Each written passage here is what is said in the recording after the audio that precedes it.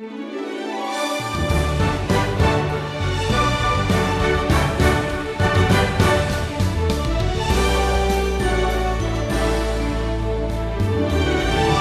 human plans or ideas can alter God's plan.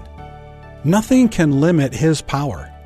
On the night He was betrayed, Jesus was confronted by Judas and a large band of soldiers. They had come to arrest Him, and even though He could have, Jesus didn't resist them. And yet He demonstrated that He is all-powerful and in complete control.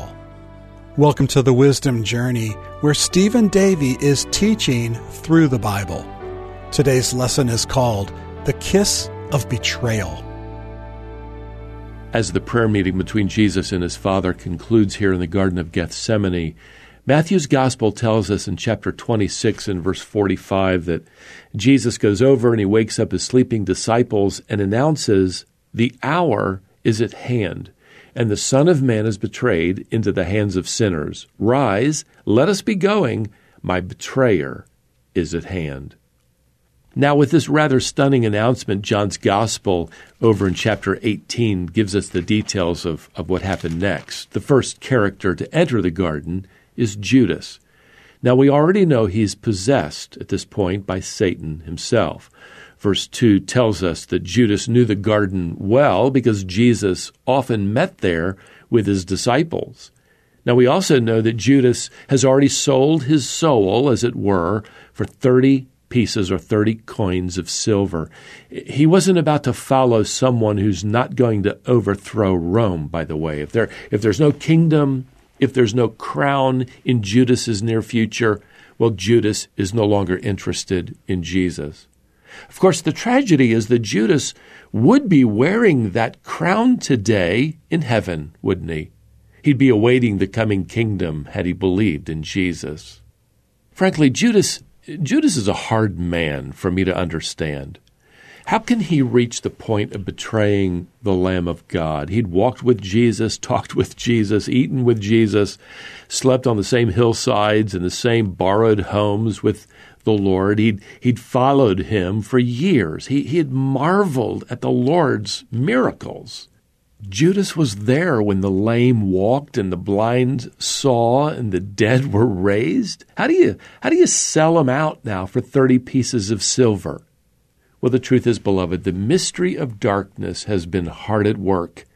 You see, the archenemy of Jesus, Satan himself, has successfully blinded the eyes of Judas.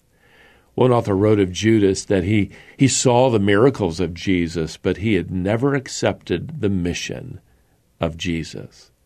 Now, verse 3 has always struck me as somewhat comical. Judas, having procured a band of soldiers and some officers from the chief priests and the Pharisees, well, here they arrive. They got their lanterns and their swords and their torches, and as if they could bind the creator of the universe. But they're armed to the teeth, and they're evidently expecting, they're prepared for several possible scenarios here. First, they're prepared for deception. No doubt that's why the plan was for Judas to identify Jesus with a kiss. They expected one of the other disciples to step up and say, well, I'm Jesus, take me. Well, as this mob enters the garden, back in Mark's gospel account at chapter 14 and verse 45, Judas goes up to Jesus and he says, "Rabbi," and then he kissed him. The word here for kiss is the Greek word kataphileo. It's a word of affection. It indicates a hug, and perhaps even more than one kiss on the cheek or a kiss on both cheeks. This was common during these days, and in fact, in many countries to this day where I've traveled, you kiss each other on both cheeks. It signifies affection, unity in the church among the brethren, and frankly, this makes Judas's act all the more despicable.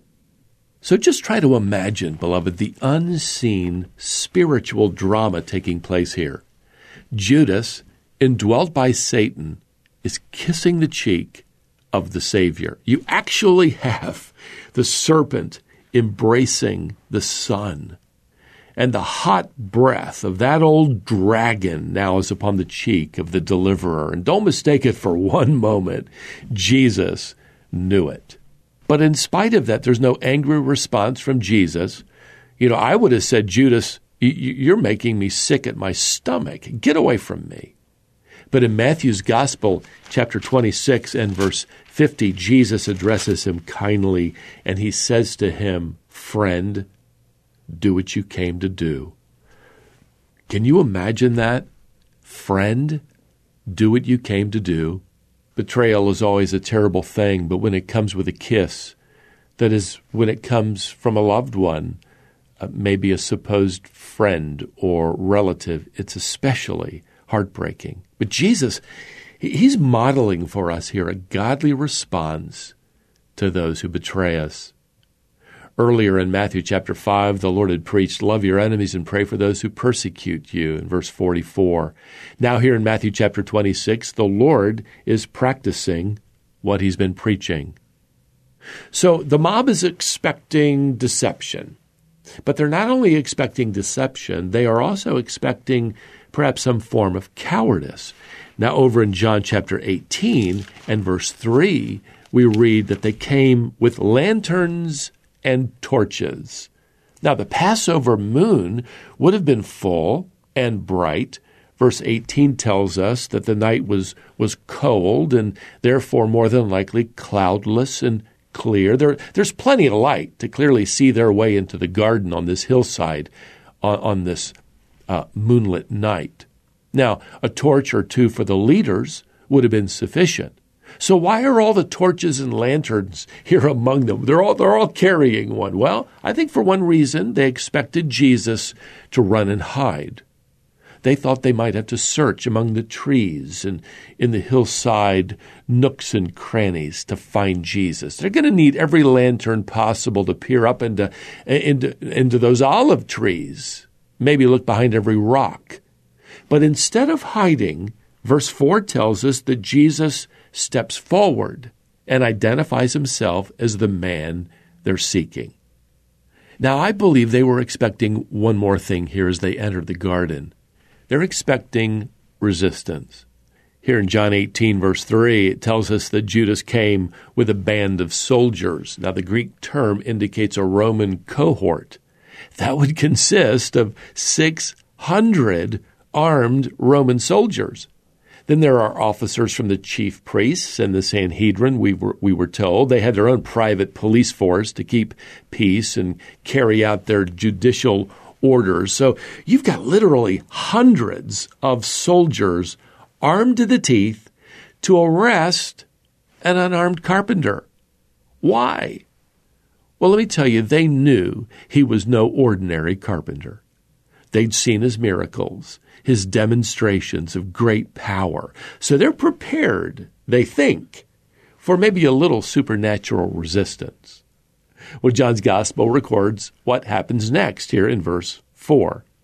Then Jesus, knowing all that would happen to him, came forward and said to them, "Whom do you seek?" They answered him, "Jesus of Nazareth." And Jesus said to them, "I am he." Judas, who betrayed him, was standing with them. When Jesus said to them, "I am he," they drew back and fell to the ground. So you need to understand here, beloved, that the Lord is doing more than simply saying, I'm Jesus. He actually announces his deity. He responds with an expression found often in John's Gospel. The Greek is ego eimi, translated simply, I am. So Jesus is declaring his eternal deity. Go back to the days when God revealed his name for the first time to Moses at the burning bush there in Exodus chapter 3 and verse 14. Moses had asked God, what he should tell the people when they asked the name of the one who sent him. And God responded, well, you say to the people of Israel, I am has sent me to you. In other words, my name is I am. Several times throughout John's Gospel, Jesus has used this expression, and he's identifying himself as the God of Israel. Now, Jesus again claims that name, and he responds here by saying, I am. Verse 6 records, when Jesus said to them, I am he, that's added, they drew back and fell to the ground. Now what Jesus does, here he gives just this one little puff of divine power and knocks them over like bowling pins. It's as if Jesus pulls back the curtain on his deity for one brief second, and they all do what everyone will do in the presence of God when they see him: fall down before him. Let me tell you, they have not come to arrest him. He's arrived to arrest them. He's going to let them get back up on their feet and tie his hands, and he's going to act as if they have power over him. But he is willingly, actively leading the way. Let me tell you, beloved, in a very real sense, Jesus is not going to be murdered. He's going to be sacrificed. He's going to willingly lay down his life as the final Passover lamb who came to earth to die for your sins and mine. Well, with that, we're out of time for today. Until our next sailing session together through the Gospels, may the grace of the Lord Jesus Christ and the love of God and the fellowship of the Holy Spirit be with you all. Amen.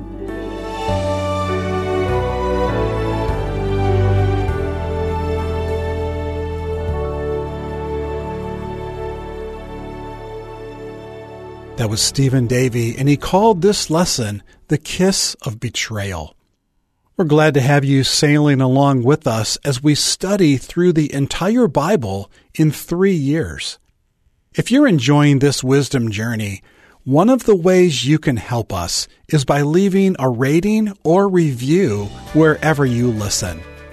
That helps more people discover this content. Leave a rating or review on Apple Podcast or wherever you're listening.